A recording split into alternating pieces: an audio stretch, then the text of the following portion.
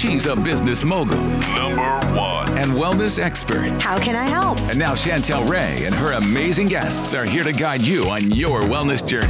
Time to level up. Welcome to the Waste Away podcast. This is probably one of my most exciting days. I am a huge fan of Dr. Mercola. I have followed him for so long. I love everything he does. And so welcome, Dr. Mercola. Well, thanks for having me, Chantel. I appreciate the opportunity to be here. Well, everyone already knows so much about you, but for those people who have been living under a rock, tell them a little bit about yourself.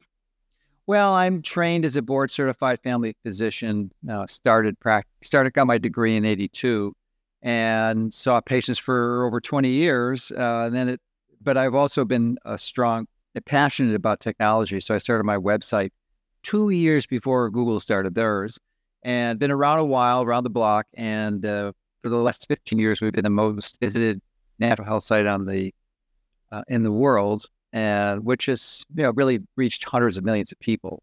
We were reaching 1 million people a day, 1 million views rather, and that was prior to Google censoring us and hundreds of other natural health sites in June. So that reach has went down to about 400,000. Wow. So it's really great to be here with you, to have the opportunity to reach people who may not because of the Google censorship. Great. So let's jump right in. So some people call it time-restricted eating. Some people call it intermittent fasting. I know you prefer time-restricted eating. Mm-hmm. Talk a little bit about how long have you been personally doing it, and what type of eating window do you prefer? Well, let me preface things. First of all, I think time-restricted eating is the most technically correct term, because intermittent fasting could refer to multiple day fasting, and it would be correct, where that's not the case for time-restricted eating, or TRE for short. So I have been doing it maybe 3 or 4 years, some version of it, some variant. But let me first embrace the concept, because I've been studying natural medicine for decades and have really had the opportunity to learn a lot about this field and understand what the priorities are. And probably with respect to nutrition, one of the most basics is to just drink pure water. Avoid drinking soda, diet soda, and fruit juice is like number one thing you can recommend to those who aren't as wise as you who are watching. That's because you've known that for years or decades, but maybe your friends or family don't. Although there's an increasing percentage of population who fully appreciate the cost now, but they may choose not to follow it. But following close behind that primary recommendation for the power of nutritional interventions would be time-restricted eating. It is profound. One of the simplest, most effective strategies you can use to regain your health for so many large reasons. But even if you chose to eat garbage foods, which we obviously don't recommend, but if you did, you'd still get healthier. It's just powerful, and it does it so for a large number of reasons, but it essentially pushes many of your metabolic pathways in the right direction. And largely, probably one of the biggest benefits is activating a process called autophagy. And autophagy is from 2 Greek words, auto meaning self and phagos meaning eating. So essentially what it does is it takes your cellular parts, not the cells, that's a different process called apoptosis, but your cellular parts, and recycles them. So in the case of proteins, it could recycle the amino acids. In the case of damaged membranes, it can burn the fatty acids for energy, and essentially gets rid of the trash. And you can imagine what New York City would look like if the garbage men went on strike for a month. So similarly, it happens internally to you if you're not activating this valuable process. And Sachin Panda, who I suspect you know who he is, and maybe you're interviewing him for this summit. I don't think I am, but I'm going to reach out to him. I need to. Yeah, he's the top guy with respect to the researchers, and he's at I think he's at the Salk Institute in California, and he's done a lot of good studies on this. And one of the ones I'm intrigued with is survey, and found when he collected data from individuals, found that more than 90% of the people are eating more than 12 hours a day. People, 9 out of 10. So if you are eating more than 12 hours a day, there is no way you are activating autophagy. It isn't just not going to work. So, then that was 90% are eating more than 12, and probably more than half are eating about 16 hours a day. So they're eating from the time they get up to the time they go to bed. And the only time they're not eating is when they're sleeping, which is a prescription for metabolic disaster. And I didn't understand this until about 4 or 5 years ago. It's not like I grew up, my parents didn't know it. And certainly most people don't realize this. And we just thought that you should eat. It makes a lot of sense. Intuitively, you would think, yeah, but, you need calories, so you should eat all day long. But that's not biologically how it works. So once you understand that and you when witness and observe the impact of the intervention yourself, you can confirm it personally. But it's not intuitive to restrict because it's if you aren't eating at time restricted eating or done window, you're going to not have metabolic flexibility, which is a simple term that was, I think, really established by or promulgated by Mark Sisson, who's a good friend of mine. And he actually taught me this concept that metabolic flexibility is when you have the ability to seamlessly transition between burning fats and carbohydrates as a fuel. Most people can't do that. I would say 85% of the people in the United States are unable to do that. And they can really only burn carbohydrates. So when you're metabolically inflexible, to transition to time-restricted eating becomes a challenge, a real challenge, because you're going to not have access to the alternative fuel source. And as a result, when your glycogen levels become depleted, you'll have many symptoms of fatigue, tiredness, lack of energy, which are, I guess, all synonyms for the same thing, but irritability. It's just a laundry list of symptoms, which fortunately, if you're persistent and stick with it, tend to resolve relatively quickly within certainly less than a month in most people, unless you're seriously metabolically deranged, but probably a few weeks for most individuals. And then you transition, then you become free. You have freedom back, and you don't have to be a slave to seeking food to avoid becoming hypoglycemic type symptoms. So it's just magnificently important. So then that was a long-winded answer, but your second part of that, and I still remember it because my brain works pretty well. Because I'm doing a lot of things to optimize brain health. But the window. So obviously less than 12 hours it should be. And you're probably not going to get a lot of benefits until you get down to at least 8 hours. I think that should be your goal. And you don't do it overnight. If you're metabolically inflexible, you don't immediately jump to 8 hours. You do it slowly over time. Give your body time to adjust. But then once you hit 8, you go to 6. And my personal favorite is 4. Now, if you are metabolically flexible and you are at an ideal body weight, then I don't believe it's necessary or maybe even important, not even important, but maybe even counterproductive to do longer types of fast. So a 2, 3, 5 day, 7 day fast, even longer than that. If you're metabolically inflexible and you've got a large number of pounds to use, then I would strongly encourage you because I think it's a powerful intervention. And I wrote a book called Keto Fast, which goes into an interesting way that can avoid some of the side effects of just doing a regular water fast, because if you're metabolically unhealthy, you're going to liberate many fat-soluble toxins that are stored in your fat when you're burning it as fuel, and then that can cause some complications. So you have to be careful there. So that was the last book I wrote. My next book comes out in February, which is about EMFs. It's called EMF'd. And yeah, it's great. It's really, in fact, if people want a preview of it, it's on my you can go to my emf.mercola.com. Book does come out in February, but we have the most important chapter, which is how to remediate against this, because, that's so time-restricted eating, unbelievable. I couldn't advocate it more strongly as one of the most active, incredibly important concepts or principles to integrate into your lifestyle to gain health. But avoiding EMFs is really up there too. And it's really a new problem because it didn't exist A few decades ago, for the most part, the exposures we have now to wireless cell phones and routers. So it's a new threat to the human species, but you're going to be much better able to substantiate, to repair the damage from this if you're intermittently fasting, because you're going to activate all these powerful pathways. As I said, autophagy is one, but you also, one of the most important biomolecules in your body is something called NAD+. And have you heard of that, Chantel? No. Okay.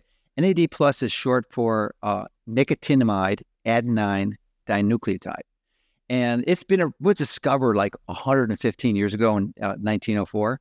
And if you've ever taken anyone that's taken biochemistry has heard of this, because it's an integral part of the Krebs citric acid cycle or oxidative phosphorylation in the mitochondria. And you couldn't do it without NAD. But about almost 20 years ago now, David Sinclair, who's a professor of genetics at Harvard, studied this and its impact on these longevity proteins called sirtuins.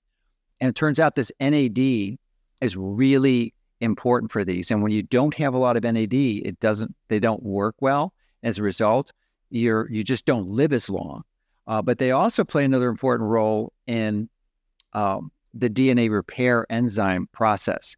They serve as fuel for the primary enzyme that catalyzes that process. So when you're exposed to EMFs, it's an issue. So one of the ways that you can improve your longevity is like limit your exposure to EMFs, but also time-restricted eating, because the reason I went on the tangent with NAD, when you do time-restricted eating, and exercise is another simple thing that can do, because a lot of people try to increase their NAD levels by taking these expensive precursors like nicotinamide riboside or NMN, a nicotinamide mononucleotide, and they seem to work, but there's might cost you $100 a month to take those.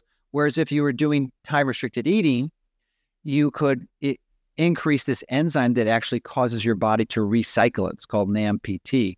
And, you get it for free. So you increase the levels by 30%. So it's a powerful intervention to improve longevity. And I view David Sinclair as probably one of the leading guys in the world for helping us understand how to maximize longevity. And I think ultimately he'll be responsible for providing us with some cellular reprogramming tools that go beyond what we can do with traditional biology.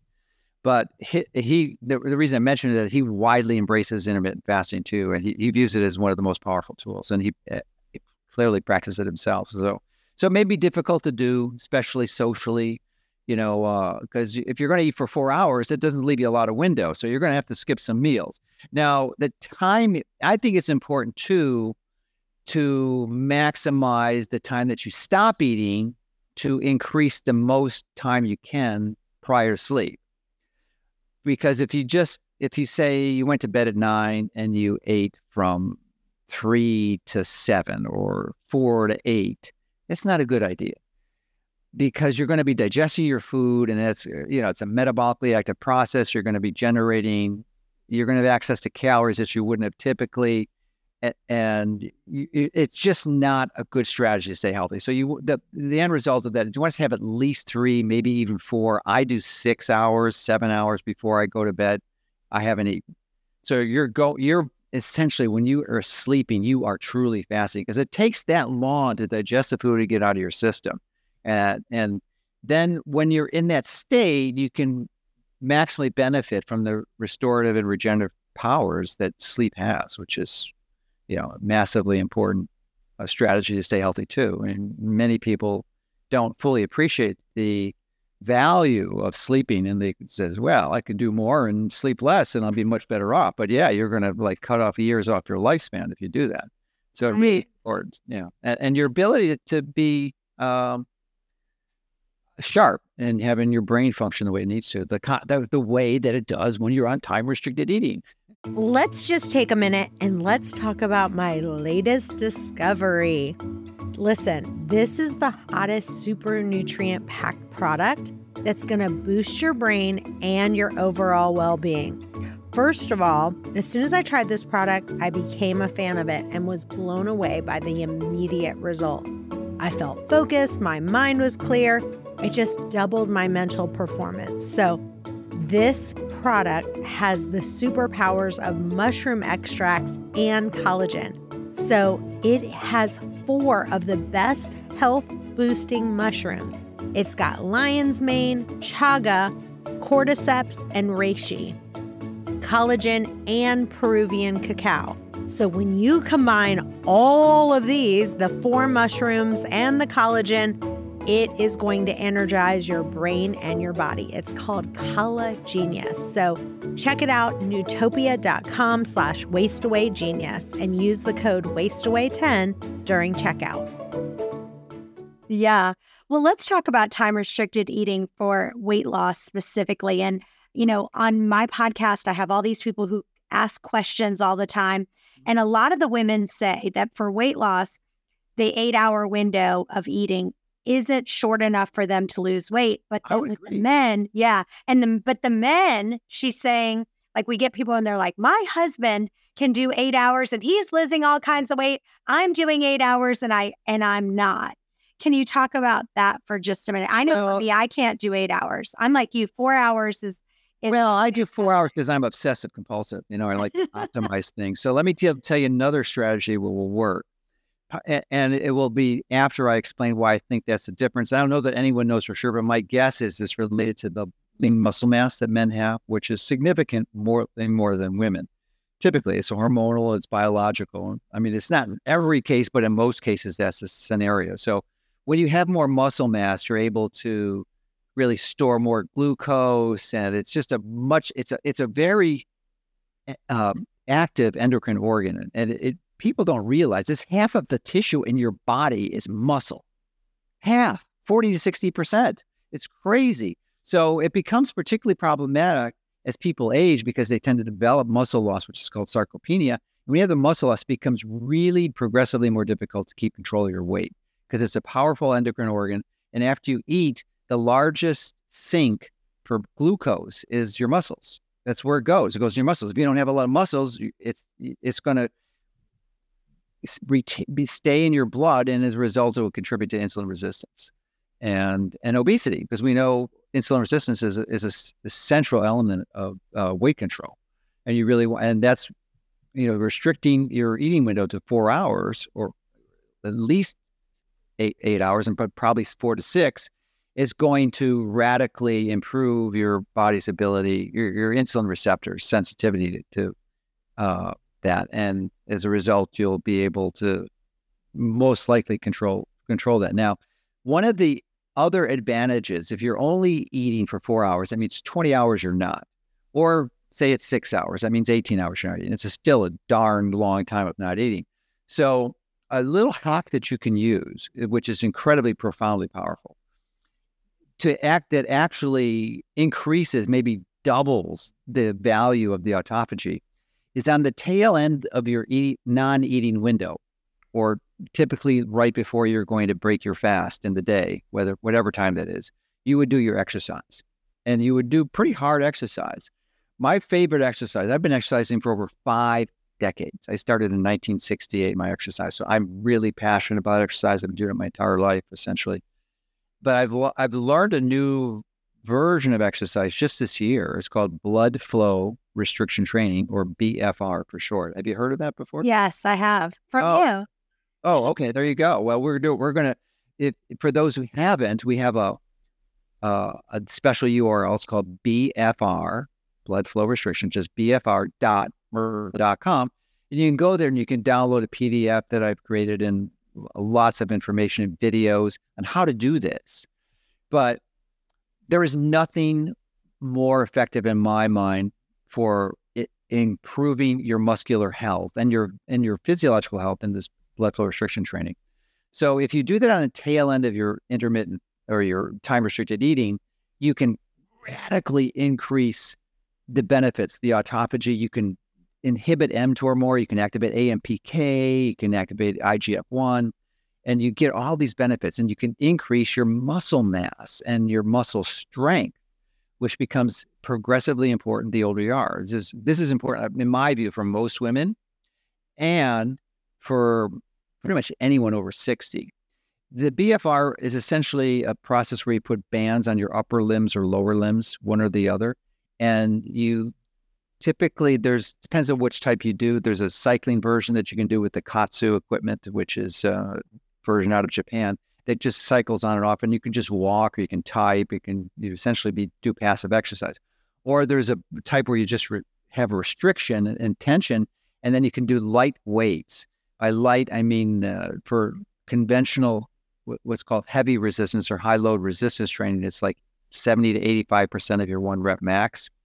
With blood flow restriction, it's like 20%. So, I mean, literally like 1/5 of the weight that you could lift at most. So, but you just do a lot of reps, and the restriction in the blood with your blood flow causes these hormones, these biological molecules to accumulate, which triggers a wide variety of hormonal shifts and changes. It causes your muscles to grow pretty dramatically. Usually within a week or two, it's pretty obvious. And I know some women can get concerned with that, and that's a big part of your audience, but it's not so much muscle growth. That's kind of a guy thing, but it's muscle tone. You just become more toned, and more importantly, metabolically healthy, so that you'll have the tissue that you require to actually burn fat. Because it's really, most of the fat burning occurs in your muscles. And if you don't have muscle tissue, how are you going to do it? So, and it's like putting money in the bank. And the analogy here is that if you ever get sick or have to go to the hospital, there's a high likelihood you're not going to come out alive. And there's a much higher likelihood you're not going to come out alive if you don't have a lot of muscle mass, because that is your reserve. And that's what your body relies on to get you through dangers and get through the valley. And if you don't have a lot to get through, you're not going to make it. So it's just like you buy fire insurance for your home and car insurance for your auto, and you wear your safety belt, but you want to take some proactive action. That's why you really want to pay attention to exercise. And, stretching and yoga is great, and you certainly should do that too, but that's typically not going to build muscle mass. So you need to pay attention. And usually it's resistance training of some sort. It doesn't have to be weights. You could use resistance bands, or you can use body weight too. So and if you've got these blood flow restriction bands, or then they'll really help improve that. So that's, I think, the big thing, because the exercise is important, and it the exercise. So the 3 things: the exercise, blood flow restriction would be my favorite, time restricted eating, and EMF avoidance. You get those 3 things. Now there's literally probably at a minimum 3 dozen other things that I can mention that would help. But if you've got those things going on, it's like the Pareto. You're doing good. Yeah. Well, you're not just doing good. You're capturing like almost 80% of what you need to do.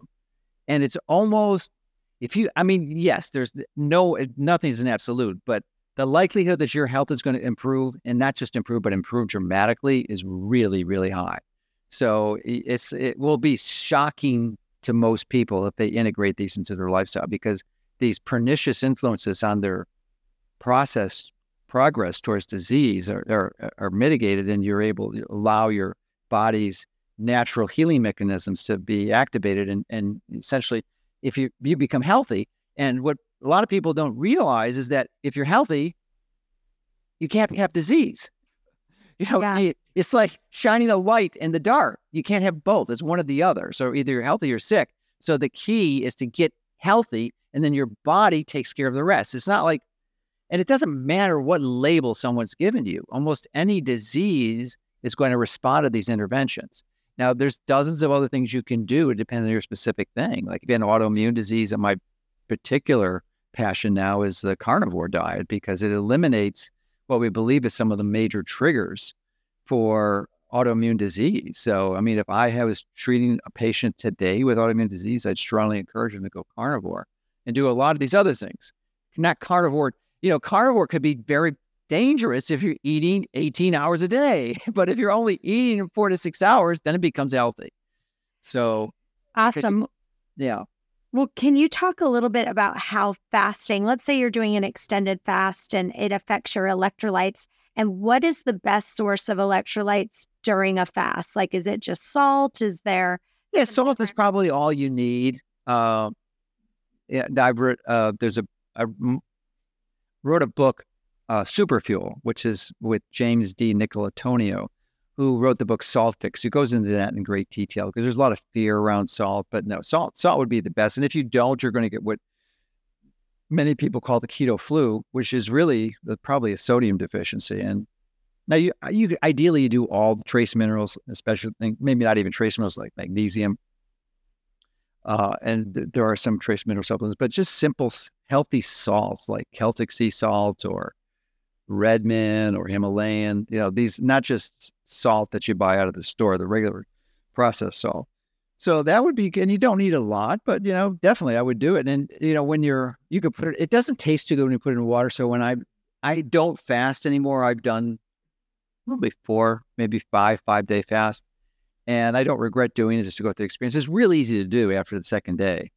But I am just focused on optimizing my lean muscle mass and fast. And I know you can do it. And if you're younger, it's not a problem. But when I'm doing this time restricted eating and I'm integrating the high intensity exercises, I think I'm getting all the autophagy I need.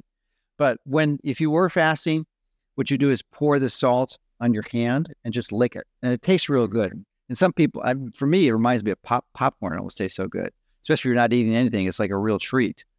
So, because it's going to be hard to put it in water to drink. It just does not, salt water does not taste good for most people.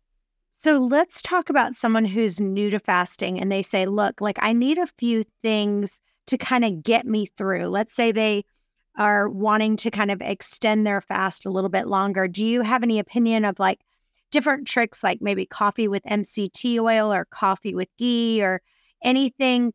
Like, is it okay for them to start with a little coffee with creamer just to kind of get them through? And what's your opinion about that? Well, when you're transitioning with your diet, essentially lowering your carbohydrates, that's the key. You want to transition to a higher percentage of fats and lower percentage of carbohydrates.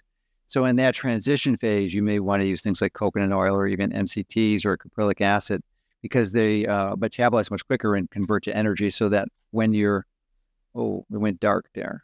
Yeah, it did. I got back up. Okay, good. So that's a strategy. But if you're fasting, you don't really want to have anything to eat because otherwise you're not fasting. Any calories is not. But in the transition period towards the fast, you can do that because once you're metabolically flexible, it's good. And just to know, probably the most important thing is a psychological tool that if you can get through the first 48 hours, you're going to be golden because the hunger really does disappear. I mean, it's not an issue. It's just the first 48 hours. And if you've done time restricted eating, you're so used to it. It's not an issue. It's not like you're giving something up. There are no cravings. There's no cravings. So it's not difficult to do. It's just like, oh, I can't wait till my next, it's not there. No, those feelings or urges are gone. So, but it does you need to become metabolically flexible to do that. And that's why you transition towards that high quality fat. And it can't be any fat because there's a lot of bad fat out there. The processed fats are like the worst foods you can eat. They're far worse than sugar because they stick around a lot longer. They get integrated into your cell membranes where sugar you typically burn. I mean, sometimes if you have too much, it's going to be metabolized and converted to fat, but at least it's brand new fat that you made from scratch, as opposed to unhealthy fat that you take and integrate into your cell structure. So that's not a good idea. And it really can ruin your health for months at a time until you're able to remove those cells from your body. So be really careful about your fat sources. It has to be high quality fat. And when you're doing that, you want to pay attention to the 3-to-6 ratio, making sure you get enough good high quality omega-3s. Fish oil would be one, or fish. If you're doing fish oil supplements, I like krill because it's a phosphate. It's attached to phosphate bonds. Phospholipids so they're more easily absorbed. But if you're going to use fish oil, and there's nothing wrong with fish oil, you just want to make sure you have the triglyceride form and not the ethyl ester form because it's not as good and may be problematic. But you need those, and you want to minimize your omega-6. So if you could theoretically do keto high fat diet with nuts. Really, especially things like not almonds, were high in oxalates, but pecans, which are low in protein, low in carbs, and high in fat. But the fat they have is omega-6. So your 6-to-3 ratio just goes through the roof, and that can be problematic too. So, the saturated fats usually, it's hard to go wrong with animals, especially if they're not CAFO, confined animal feeding operations, and organic.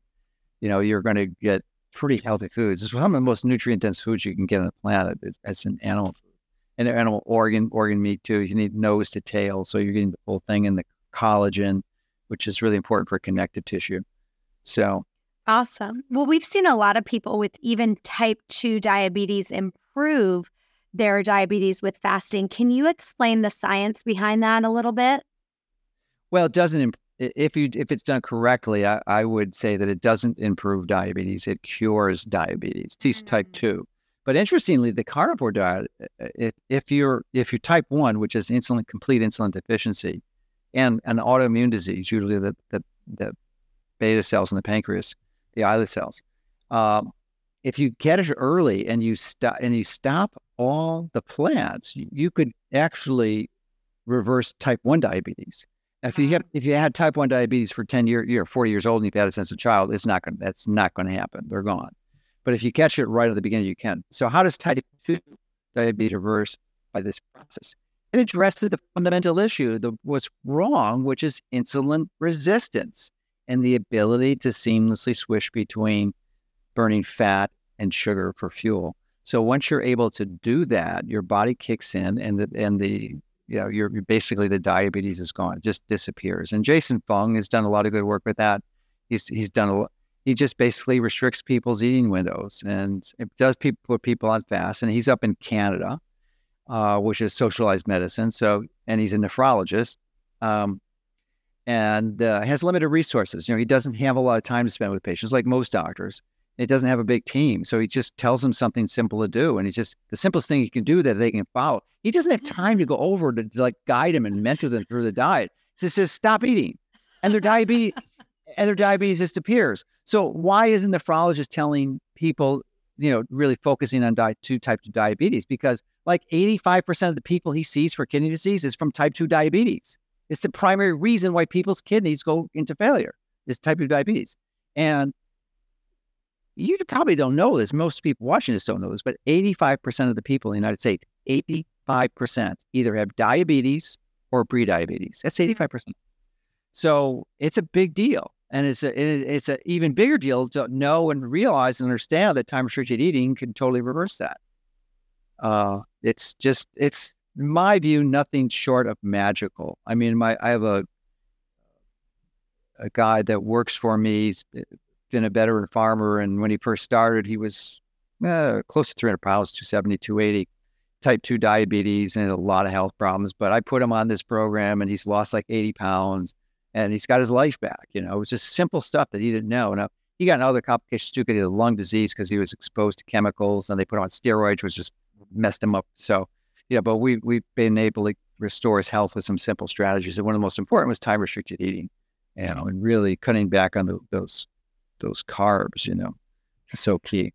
I'd like you to talk just for a second about your gut and your gut health, and a little bit about tips for people. A lot of people on my show have talked about how when they do fasting, then they're struggling with constipation. Mm-hmm. So is there any tips for that to help people who are like, look, I've been fasting and then I'm struggling with constipation? Any tips there? Well, if you're fasting, you shouldn't have any bowel really after like day 3 or so. Because you're not putting anything in. So what's going to come out? So the need for a bowel movement essentially is eliminated. But if you have problems with challenges with constipation, usually the simplest and best solution is to increase your magnesium levels. Magnesium is a mineral that I would say 80% of people are deficient in anyway. It also is a mineral that seems to provide some intrinsic protection against EMFs by helping your body limit the activation of these voltage-gated calcium channels.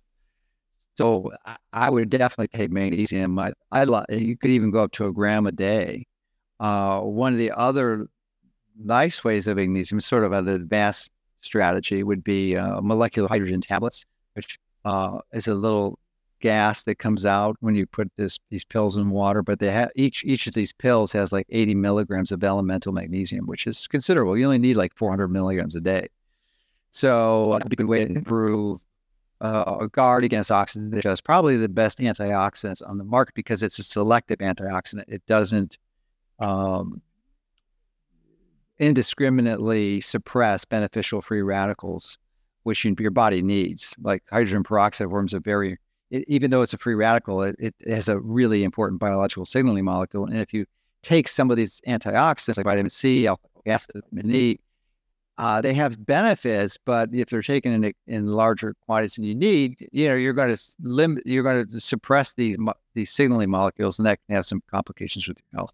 So, molecular hydrogen just increases your body's own antioxidants when you need it. It just activates your body's intrinsic machinery. So when it senses that you have excess oxidative stress, then it signals your DNA to make these antioxidants like superoxide dismutase and glutathione and catalase, and then to the rescue, when you need it. But it's only given when you need it, so it's kind of nice. But magnesium, that's a long tangent, but I think the magnesium would probably be the simple thing. I'm not a big fan of increasing fiber for constipation. That could be problematic and could contribute to things that may impair your gut microbiome, like SIBO, small intestinal bacterial overgrowth. So magnesium, you just don't want it. It's got an built-in safeguard. If you take too much, you're going to get loose stools. So it's kind of hard to overdose on magnesium. Awesome. Well, it's been such a pleasure having you on the show today. Tell listeners where they can learn more about you and your books. Well, as I mentioned some of the links before, it's Mercola.com, Mercola, but my two recent books are well, actually, I didn't write a book about BFR because I'm transitioning. I'm stopping writing books now. I've written probably close to 20 books, most of them bestsellers, but it's just, I'm in a different phase of life now. So rather than writing books, I'm going to be writing review papers. So really an area I'm passionate about. I might write maybe 2 or 3 papers a year. I've just finished one on BFR, blood flow restriction training. You can get all the insights from that work that I've just done the last 6 months at bfr.mercola.com, and you'll be very pleased with that. And it took me like 3 months to write this PDF. It's like 25, 30 pages and a lot of videos in there.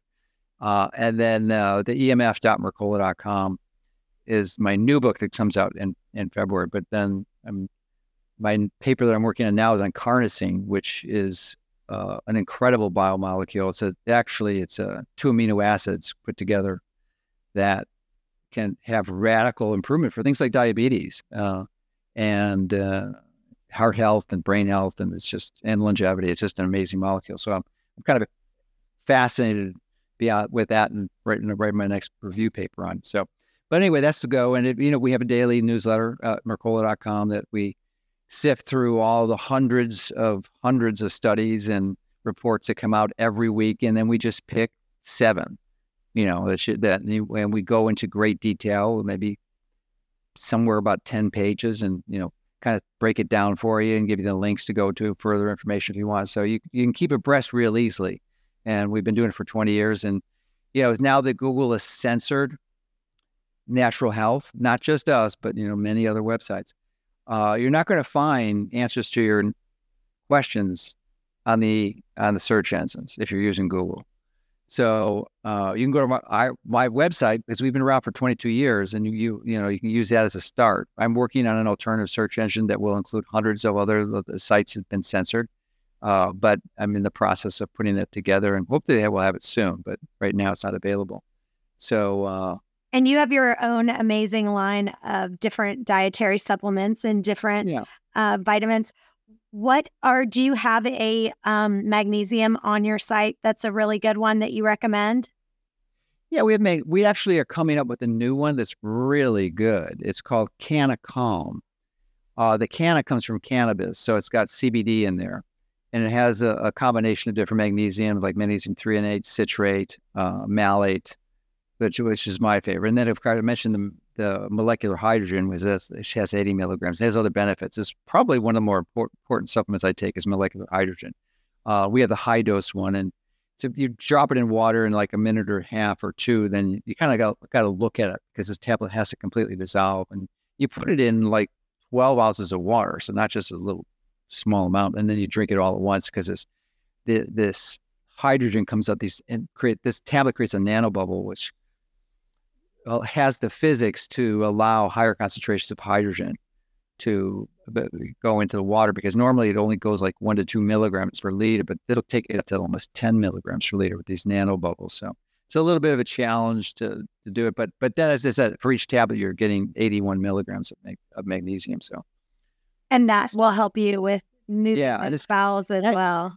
Yeah, I think even by the time the summit comes out, I think we'll have that Canacom up. As CBD is, it's not psychoactive. It's basically stimulates your own endocannabinoids, which is what you do when you exercise properly too. But it's an important receptor to stimulate to get some mental health benefits. Well, awesome. Well, on behalf of all of our guests, I want to thank you once again, and just what a tremendous work you are doing in helping saving so many lives and taking all of our health to the next level. So thank you so much for all the work you do. We really appreciate it. Thank you. All right. Thank you for your kind words. Thank you. And listeners, stay tuned for the next episode. We'll see you next time. Bye-bye. Hey guys, thanks for listening to today's podcast. If you enjoy the podcast, it would mean the world to us for you to leave a review on iTunes to get this podcast out to others that may have the same questions that you do. And as always, if you have a question that you want answered, email those to questions@chantelrayway.com. Thanks again, and we'll see you next time.